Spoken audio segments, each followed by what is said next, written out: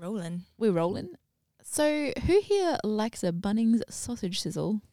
Yeah. Not me. Oh, you Oh, don't. yeah, do you vegetarian. do you like bread? I do no sausage. I like the smell. You're listening to Behind the Clipboard, event experts empowering you to throw killer events for your business, workplace, social circle and beyond. We're giving you the insider toolkit, allowing you to make your events the talk of the town. Produced by Known Associates Events, it's time to go backstage with your hosts, Tamara Cook, Crystal Thane and Melissa Howie. Okay, that's good. So if you like a sausage sizzle or you like to smell a sausage sizzle, get excited. Today we're going to be talking about fundraising events ranging from small afternoon teas and Bunnings sausage sizzles to big black tie extravaganzas and everything in between. We're probably not going to go into much detail about Bunnings sausage sizzles, but I may. I like where you're going. I can't promise that I won't. I wish I had $1 for every time we brought up Bunnings sausage sizzle or just a sausage sizzle in general in this podcast. It's kind of like our go-to example of like a small event that people cut their teeth on. Yeah. And then either scale up or that's just where they Never stay. do it again. Yeah. So some of the things we're going to talk about today are what we mean when we refer to an event as a fundraiser, ingredients for a successful fundraising event, the fundraising mechanisms. Oh my God. It's like I've got a sausage in my mouth. The fundraising mechanisms used at events and super exciting topic, the legalities of fundraising. Important topic though. Important though, yes. Very Super exciting. important. Tam, tell us what we mean when we say an event is a fundraiser. Well, basically, it's an event that's being held with the main objective to raise money for a chosen cause. That's it. Let's go. In a nutshell, in a sausage shell. Mel, are the reasons, so like charities are like the really obvious one. Are there other reasons people would be fundraising that's not necessarily a charity as such? Yeah, so it may not always be for a charity. It could be raising money for the local school, a community group, or a community cause, like someone's house is burnt down or someone's child has a terrible form of cancer. They're fundraising to support that family, that individual, and churches as well is another common one. And my gym does a fundraiser every now and then just to send one of the fighters off to, interstate to compete in something. Mm-hmm. So this is a topic that's pretty close to Mel and mine's heart. It's what we do day in, day out. But what are some of the fundraising mechanisms used at events, Mel? Ticket money profits. However, I think it's worth noting that these days not a lot of profit is made on tickets. There's not a lot of margin. It usually just covers the expenses if it's like a sit-down meal with alcohol. Yeah. I think you've done a really good job if you break even Yeah, Absolutely. with ticket sales. Yeah. So then it really rests on the activities you do at the event to raise the money for the cause. Correct. Can I just add one more thing about the ticket sales? Sure. It's actually, it opened my eyes because I didn't work in a charity space before and I was guilty of this, which is, I'm going to a ball for XYZ charity. My $300 is totally going straight to the charity. It is not, people. I know. People don't realise that the logistics and all the things that go into putting an event is sucked up by that Yes. fee, that ticket fee. It costs a lot of money. That ticket fee often, as you said, barely covers food, drink, entertainment. Correct. And staging. People really underestimate how Audio-visual. much audio-visual costs in a massive ballroom, honestly. To make sure that everybody can see what's going on alone, you need 4 screens, I think, minimum. I like the side screens as well. That's true in a big room, yeah. And those, fixed costs, splitting those between everybody in the room, that really adds up as well. Anyway, rant over. Yeah, I know. Well, I was like, we're going to rant about this. Other things you can do at the event to raise money can include raffles, major auction and silent auction.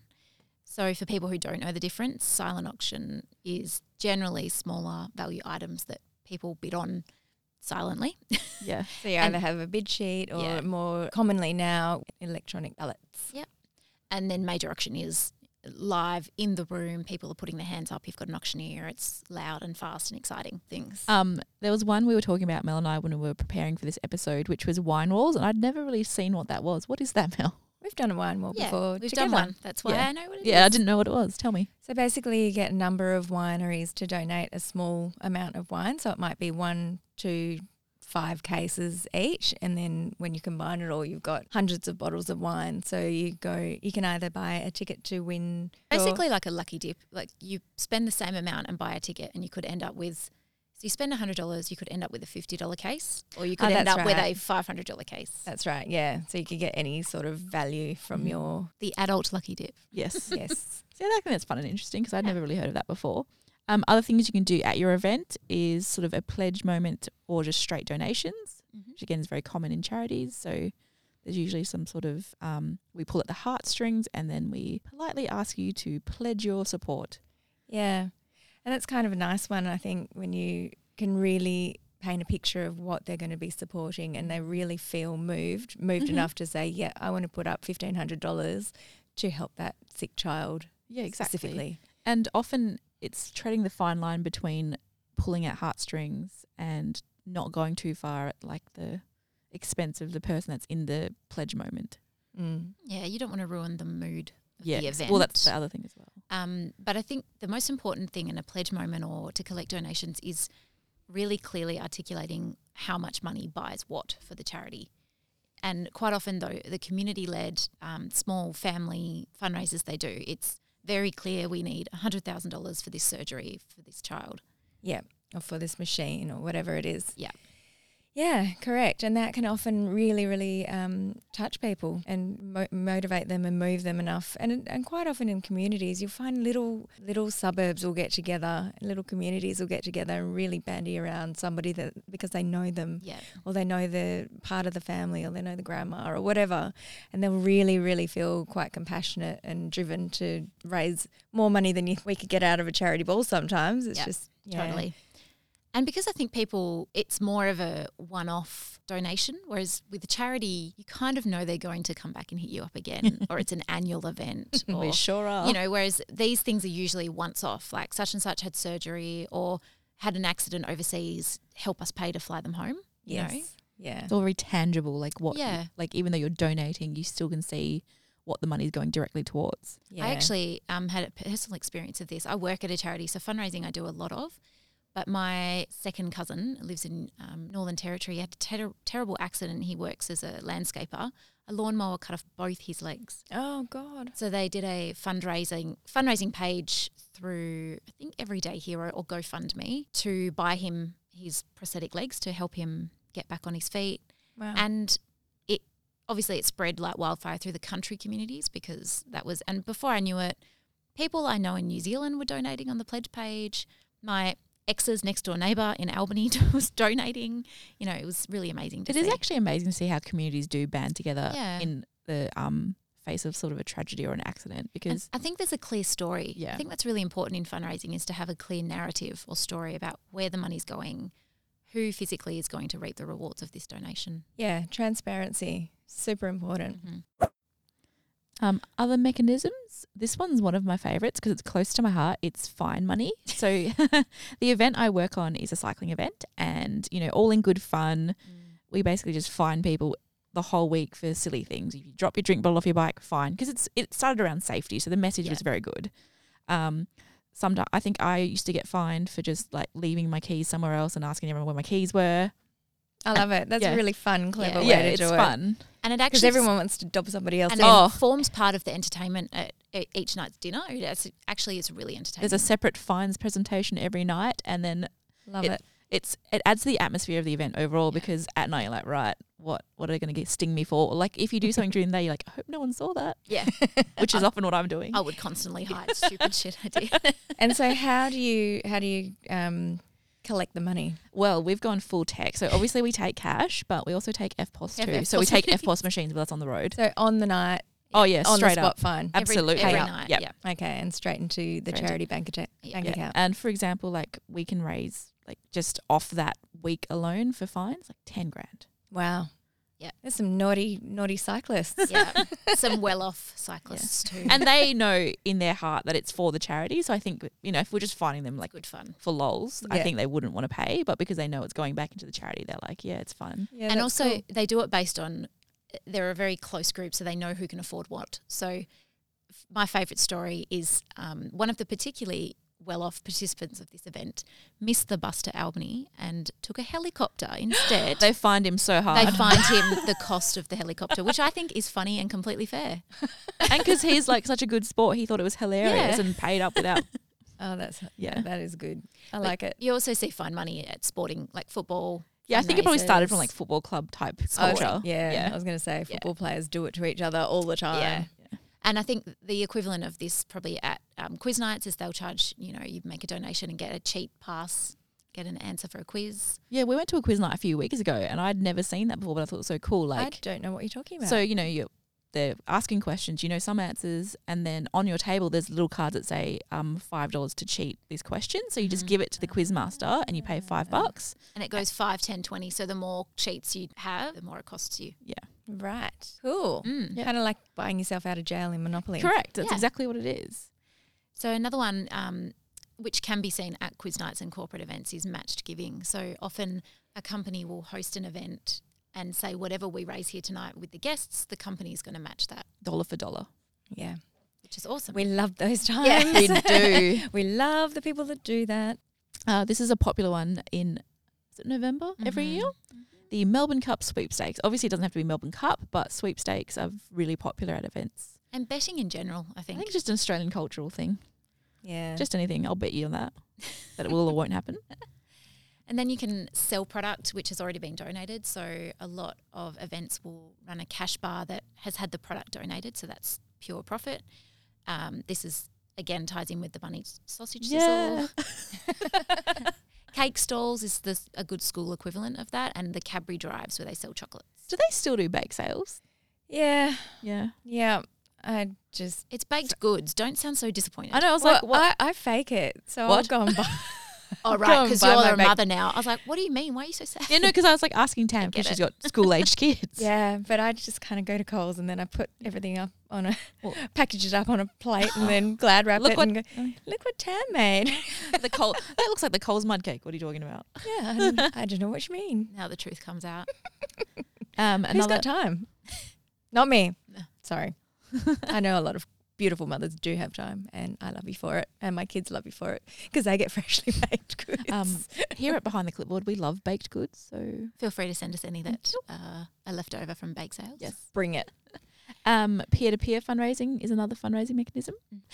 So that is often with sporting events as well. So what we mean by that is people participating in, say, their HBF run for a reason and going out to their friends, their family, saying, look, I'm going to run 12 kilometres. Can you sponsor me, donate, that sort of thing. I did the funny story about the HBF run for a reason. I did it 1 year. I've only done it once. What am I saying?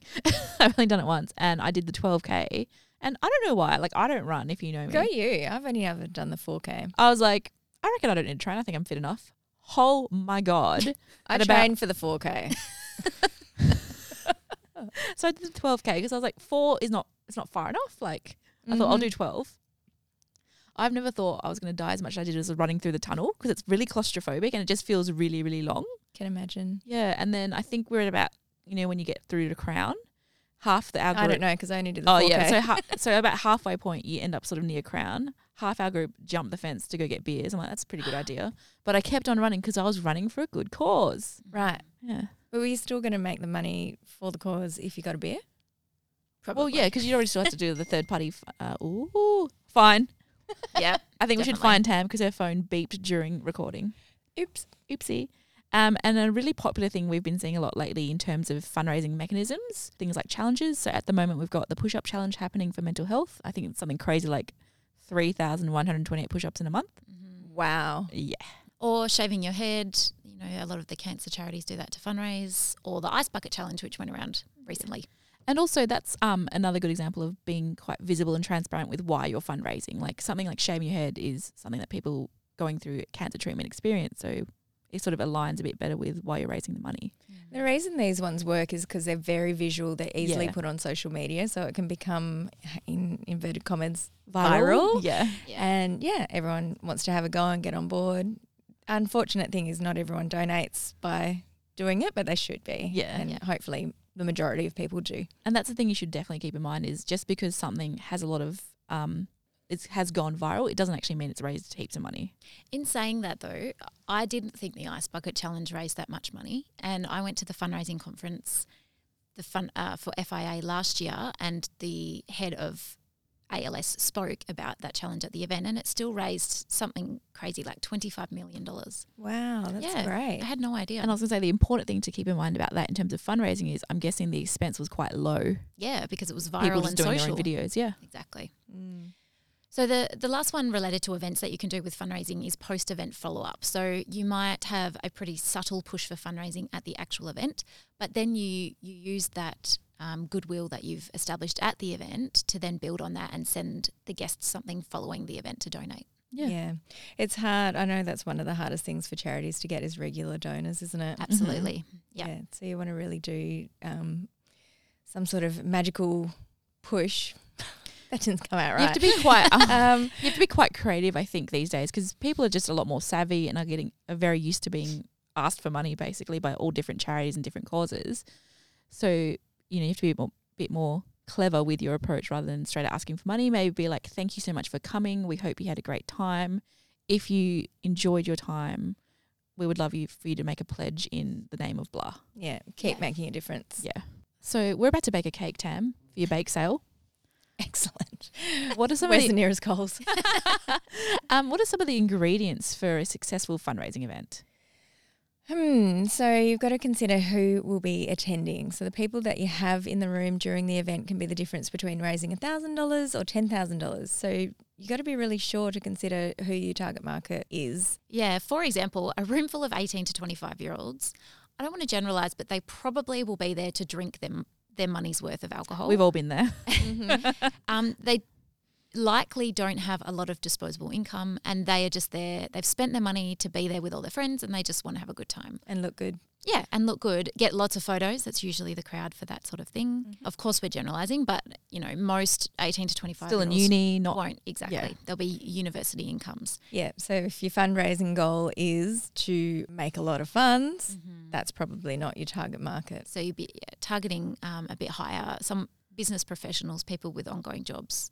Particularly, for example, a charity that's related to kids, you would be probably targeting parents. But parents in business would be, the perfect mix because they've probably got a bit more money, a bit more disposable income. So another key ingredient to your fundraising event is sponsorship. So this helps keep overall expenses down and therefore increases your net profit. So that can be either straight out cash sponsorship or contra. So that's products, services, anything like that. See what venues and large suppliers may be able to support your event before you lock anything in. So don't be afraid to ask for discounts, basically. Yeah. A lot of the time, venues are more than happy to work with you if you've got a specific budget in mind. And if you don't ask, you don't get. They can say no, but... Yeah, big venues are quite accommodating when it comes to fundraisers because a lot of the people that come through are just throwing corporate events. So when they've got that fundraising element, they may not do massive things. They may not do as much as you probably think that they should be doing, but they will move a little bit, and that's still a win. Only if you ask, though. And exactly. You And have to ask. I always say to everyone, just play the card, play the charity card, play the, we are working within X amount of dollars. Is there anything you can do? And when that fails, just say morning price. That's what I say. Best price. Just like barley. Yeah, literally, like morning price. So another thing to consider, which I feel very strongly about because I've been to a few events that haven't done this well, is to consider the format of the event. Oh, yeah. So if your main objective is to raise money, you need to allow time in the run sheet for that to happen. A good example of this is I recently went to a breakfast event and they had a silent auction set up at the side of the room, some really great items, not one single break in formalities for people to get up and have a look. And the point of a silent auction is people have to get up, look, write down their bid on the bit of paper. If you just keep going with formalities and never give people a chance, number one, to go to the toilet, but number two, to get up and enjoy the fundraising opportunities. And I was just going to say, I know the event you're talking won't about. happen. I know the exact event you're talking about, Mel, and that event also had a really engaging group of panelists, so the formalities were good, like not even the kind that you want to leave. But a waste at a breakfast if you want to fundraise. But that event from start to finish was everything you don't do. They had quite an expensive venue. They hadn't really thought through how they were going to fill the room. They In terms of the guests? Ticket bums sales. on seat versus, Yeah. They committed to a minimum spend. They was very ambitious for a breakfast. Very ambitious for an event run by non-event people also. Just through their networks, they were able to get some amazing panelists who, luckily for them, were speaking for free. but there were people that normally would charge for their time. And as Mel said, they had a silent auction set up. I couldn't tell you what was in that silent auction because there was never a polite break to go look at it. Yeah, Like such had a we, shame. and It had was we, such a shame. had we got up, I think we would have interrupted formalities because we were sitting near the front as well. It was awkward, and because the silent auction was in the room, so you can't just get up while someone's talking. On silent auctions, always have a starting bid. So you fill in the very first The first one. box, and it says starting bid, say $50. Never, ever, ever leave that blank. Are you thinking faux reserve? Yeah, I guess. It's Yeah. just a starting bid Yeah. so that there's a jumping off point so people aren't starting at $1.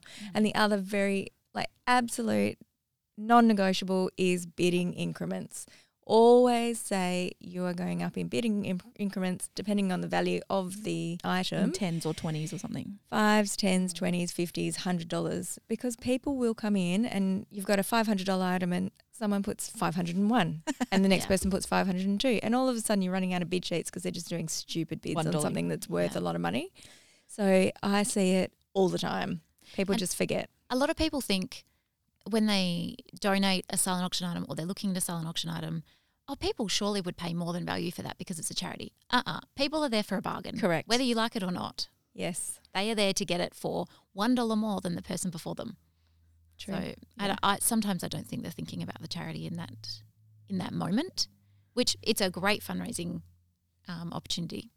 You just have to control the process. People don't think about the charity. I just think they don't think about the way that people operate when they're in that mind frame or mindset, and they just don't realise that they're going to be petty and do all these little try and But you know what helps beat the with system. that? Bidding technology, like those Yeah. text-to-bid things, Yeah. because it manages the increments for you and it lets Yeah. you know. The problem with that is it cuts Costly. out older people. It cuts out the people that need their glasses and forgot to bring them.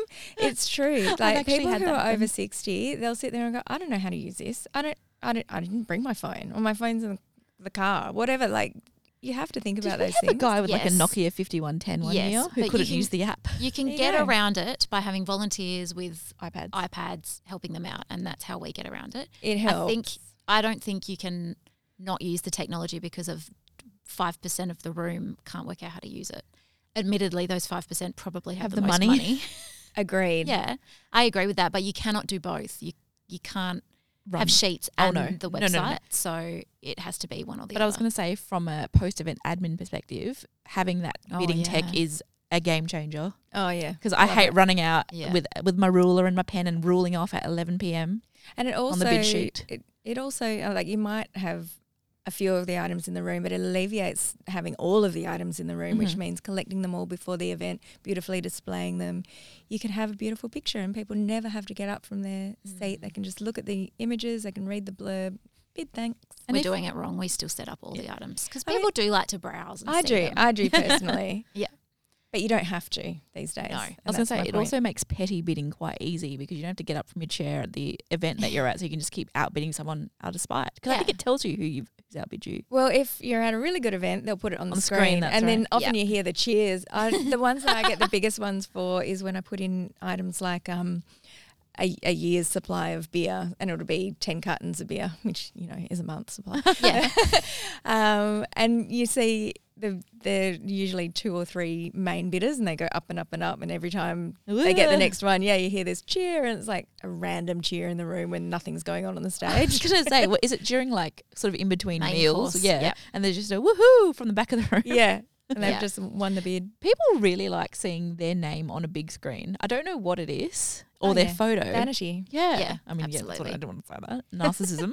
There are a lot of technologies you can use to help with fundraising these days. And the one we've been talking about, online auction sites have changed the marketplace for silent auction.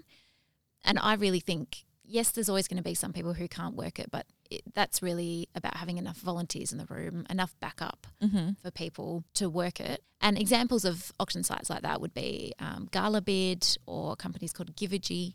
They also will have auction items that you can have on consignment as well. So if you can't fill quite your quota of donated items, you can have some of theirs and take the profit of whatever is sold above the minimum rate. Yeah, and we all know that the tricky part about that is that the reserve is obviously going to the company that you're using to help you, but you've got to measure that up and weigh that up with the effort and the staff and the manpower. Yeah. That it. The first year we used this technology, we got really lucky. It happened to be, we've spoke about this before, the fight was the very next day between Conor McGregor. and Floyd Mayweather. No, I can't remember who it was, but it was a UFC fight anyway. Anyway, We it was a digress. really big deal, and we happened to get signed gloves from those two. And the reserve was something like $700, and it went for $7,000. Wow. Yeah, it was just Winning. right place, right time. Happened to have the right memorabilia for the right Audience. event, and people just got carried away bidding for it. So it can work out in your favour, but you It just have just to keep in depends, mind, that you're going to have to pay that minimum. Oh yeah, other tech solutions sort of in the same vein as auction technology are text to donate. So something like GiveEasy is a text to donate company, and you can tie that in with your event or your campaign. And basically, you have the collateral around in the room saying text this number, and it donates. You can set it up to be whatever amount you want. And it will donate $5, $10, $20. Which means, again, you don't have to get up out of your seat or move at all, which Sweet. I like. So you're just in the moment and Yeah. hey, send a text. with It is money. worth saying, though, that the online auction sites, you can run raffles through those Yep. and donations as well. Yeah. So they're Yeah, a they're really, really versatile. they're a good catch-all for Yeah. an event. But text to donate Yeah. is great if you're not doing an auction and you just want to use for donations. Straight donations, yeah. Cool. Automated raffle generators. What's So it that? just it just draws your raffle for you. So you don't need a raffle gate, a raffle bucket with tickets. And we don't want to talk about that again. Automatically generate randomly a winning number. Online ticketing sites are really useful, especially for like small businesses if you don't have the platform within your website or whatever you're using. Things like Eventbrite and Try Booking. Yeah, and sticky tickets is one we use. Ticket booth. Yep. There's lots of them. And then online peer-to-peer fundraising portals like Everyday Hero and GoFundMe, Fundraise Now, Register Now. There's heaps. There's of so them many available. ways to- Just going back to online ticketing sites, so you're saying that you can have a fundraising element attached to your ticketing options. Is that what you mean? You can actually also add a donation element when people buy the tickets. Yeah, which I think is a good point because Yeah. they've basically got their wallet open. Yeah. Mm-hmm. 20 They're putting their bucks. credit card number Put in in another anyway. $20 and it will go to Yeah, it'll go a directly telephone to counsellor. the charity, and you can have the charity's profile page pop up at the same time. Good idea. Mm-hmm. What else do we need to put in our fundraising events cake? I think asking for the best deal possible. Mel's so good at this. It's frustrating because people will say, "Wow, I can't believe you spend so much on such and such." You have no idea how hard I haggle every supplier. You basically, again, if you don't ask, you don't get. So what's the best rate you can give us? Sometimes they'll, wineries will say, look, the best we can do is, buy 3, get 2 cases free. Whatever it is, it's still saving us money. And, it might be obvious, but the more costs you cut, the increased profit. And again, that comes back down. If the main objective of your event is to raise money, you have to think of ways to cut your expenses. It's all about dollars and cents, guys. Yes. So I think also in the fundraising cake is really important to think outside the box. So coming up with new fun ways to raise money is always going to be more successful. It's also risky. It is, Yeah. you're right. And the post-event admin for new things like that is crazy sometimes. And I was going to say, I'm generalizing here, but people that go to fundraising events often go to lots of them. So they've probably seen almost every kind of fundraising mechanism you can think of. So if you can come up with something a bit more innovative and they haven't seen it before, I think Yeah. it might stick in their mind a bit better. It Yeah. spins me out the amount of people that haven't heard Tiny Holly's jokes. I know. Like when you're in a room full of people and you still hear the whole People room laugh. crack up and you think this There's- one's coming. Even me, I've I- heard the jokes 5, 6, 7 times. There's none in this room that Us- haven't heard the jokes. Yeah, but I still laugh. Like his delivery is just gold. Yeah. I often think I could get up and give his spiel. But Could now, you though. please? Memorable. Signed stuff. A good example of thinking outside the box, I went to an event recently and I really liked their idea that you would buy a glass of French champagne for whatever the price was, $10, $20, and there was a diamond in one of the glasses. So that was their equivalent of a raffle, which I really That's loved that cool. idea. Because you get something for it as well as just As getting long a as you ticket. don't drink it. Yeah. I was like, Go easy. If you're going to neck it, you're in trouble. But yeah, that's an example of thinking outside the box. Yeah, one we did last year at an event which was all about women supporting women was a sparkly dip, which was pretty much a lucky dip, where we were sponsored by a jewellery maker, and she did little boxes that had various pieces of her jewellery, each valued at $100. I can't remember how much we sold the tickets for. I think we sold the tickets for $100 and the jewellery was worth $100 or more. And you could win the big piece as well. That's right. So it was a lucky dip or sparkly dip. And yeah, so many people went because they got something. Obviously, they got a beautiful piece of jewellery either way, but you went in the draw to win the big prize. It sold out, I remember, very fast. Yes, it did. Should wear I that. lined up for one and never got one. Sold out before I got there. Oh, geez. Because I was busy helping wrap them out the back. When I find mine, Event you life. can have it. I know. So I think the last thing to consider is to make sure you have clear goals for the fundraiser, and they should be communicated to potential attendees really clearly. You want your attendees to know what they're going to be expecting to a point. They don't want to be, if you're expecting a fun night out with a little push for giving, but you're holding an auction for most of the evening, tell them. And even things like bringing cash on the night if you don't have Yes. FPOS facilities. Yeah, so important. Like there's a fundraiser that we go to every year and it really drives me crazy. Even though I know that it's going to be like this every year, you just get yelled at for the entire event because the auction goes for the entire event.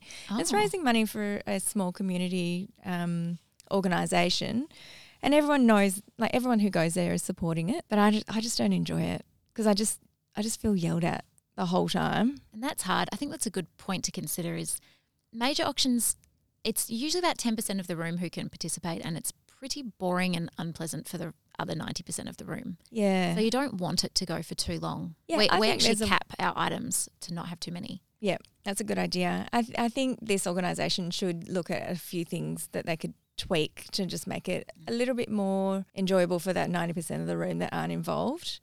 Maybe a little bit more breaks and maybe different ways of auctioning because most of it is live auction. Live or major auction is definitely the most in-your-face, overt sort of fundraising. It makes it hard for the people who can't afford to participate to enjoy the night outside of it. Yeah. Unless you have with your items, you have a really good entertainment basis behind the way you showcase each item. So maybe you're using screens with little short videos, or you've got entertainers coming in as part of the item. There's lots of different things that you can do to make it more entertaining for the rest of the room and probably make more profit because you're showcasing the items better. There you go. But that is the beauty of the silent auction, is that it can happen subtly in the background the entire night. People who are into it can be into it, but it doesn't affect the rest of the guests enjoying the And event. it's still pretty easy for the MC to just to politely prompt people Yeah. when there's a chance, like, go look at the silent auction items and that sort of thing. I also just thought of something else in terms of the goals of the fundraiser. Even though your objective is to fundraise, don't forget that your guests are still coming for an experience and you want them to have the best experience they can possibly have. So when you're planning the event, always keep that in mind. And that's a good point on us saying cut costs and make sure your costs are as low as possible. You have to remember that people are paying a premium to come to the event. You have to deliver a premium product. What I'm saying is you want to get the best value for money. Yes. And do things the most efficient way possible, but don't scrimp on quality because it will affect your guest sales in the future. Because if you're charging $300 for a ticket, yes, it would save you money to serve Passion Pop, but probably don't do that, Yeah. Yeah. Also, try and mix it up.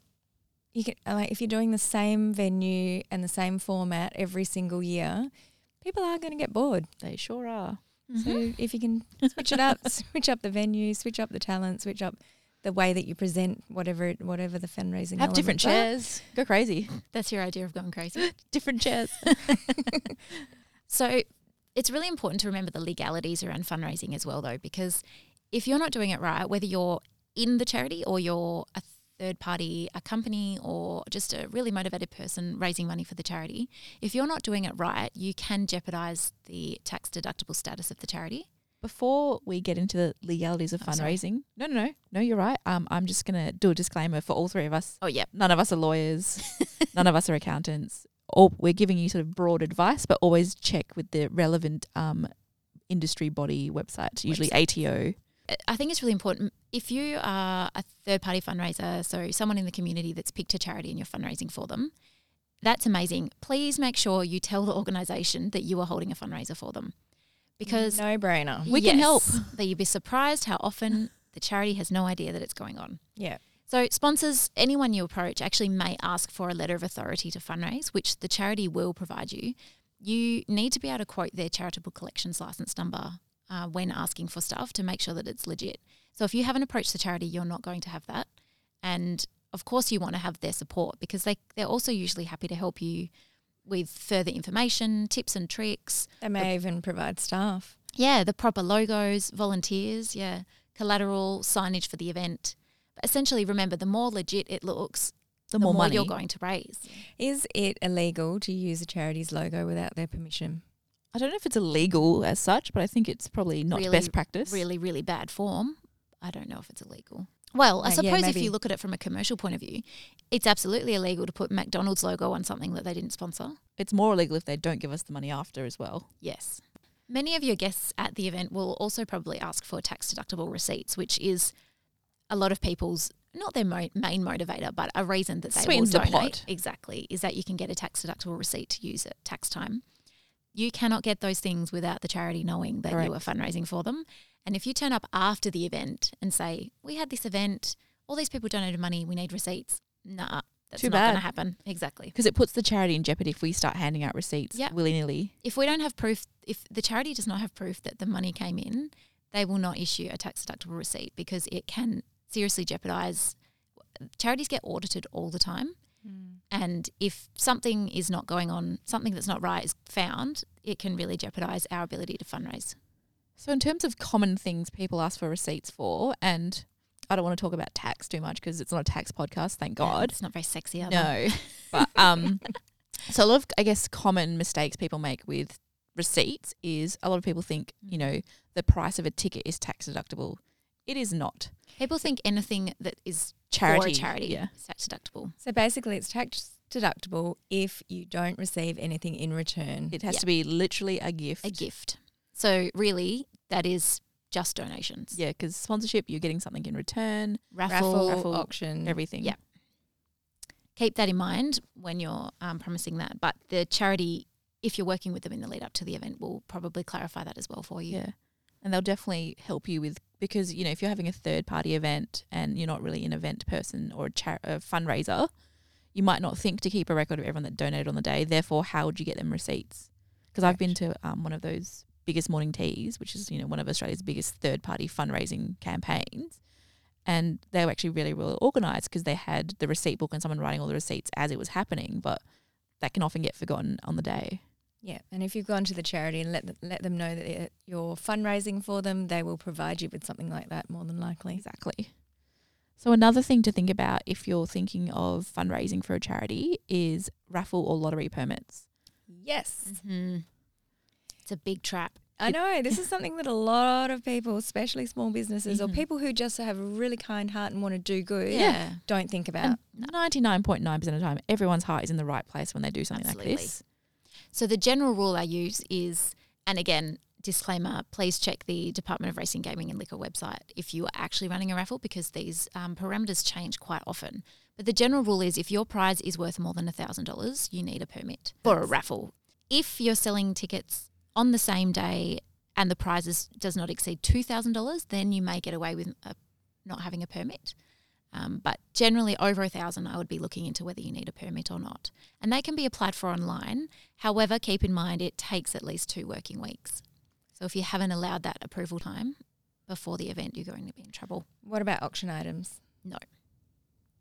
Raffle, you only need a permit for raffle lottery. Or lottery, yeah. So it's classed as a lottery, which is why you need it. Okay. And the fastest way to tell whether someone does not have a permit or not, you are not allowed to sell tickets at different values. And a good example of this is 1 for 50 or 3 for 100. Which so many people do, and they offer them, and that is the quick way that we can tell that they haven't actually applied. Either they haven't got a permit or they haven't read the paperwork that goes along with it. So make sure that you're across that. If you're raffling something more than $1,000 or $2,000, you definitely need to look into permits. It's a very old school concept, isn't it? That 1 for 20, 3 for Because again, the person running the raffle is trying to offer value to the punter. Yeah, and you know, we all like a bargain. So if you're raffling something obviously under $1,000, that's fine. And a quiz night, you often see that. Yeah. You know, it's a hamper of luxury foods and wines, and it's $5 or 3 for 20. Yeah. The reasoning behind it is that everybody that's in the draw needs to have paid the same amount for that chance. It's more about fairness and Fairness keeping- and equality. And you can often get audited by RGL. So Yes. it seems almost like it would never happen, but recently it has happened to one of our third-party fundraisers. They get audited. They luckily, and good on them, had all their permits and everything in order. Mm-hmm. But, I used to think surely they would never bother to audit a raffle. They do.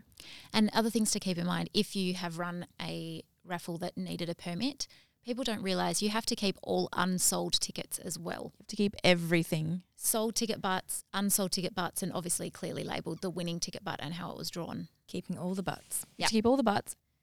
Okay, so what are our top tips for fundraising? Are we taking the cake out of the oven? Yep. Tip 1, match the fundraising mechanisms to who will be in attendance at your event. Tip 2, keep overall expenses down and therefore increase net profit through cash and contra sponsorship. Tip 3, consider the format of the event and therefore the time required for each fundraising activity. Tip 4, consider tech solutions for your fundraising. Tip 5, think outside the box. Always come up with something creative.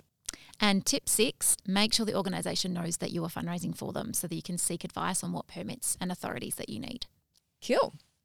We really hope that this episode and these tips help you with fundraising, because it's one of the most important event types that we do. Absolutely. It really helps our community, and we definitely encourage and acknowledge all the people that are out there doing things from the bottom of their heart and making a difference in the community. So that we hope that the advice that we've given today can really help you to do it the right way. If you have any questions or comments, we'd love to hear from you. Jump on our Instagram page, or if you're loving it even more, hit subscribe and leave us a review.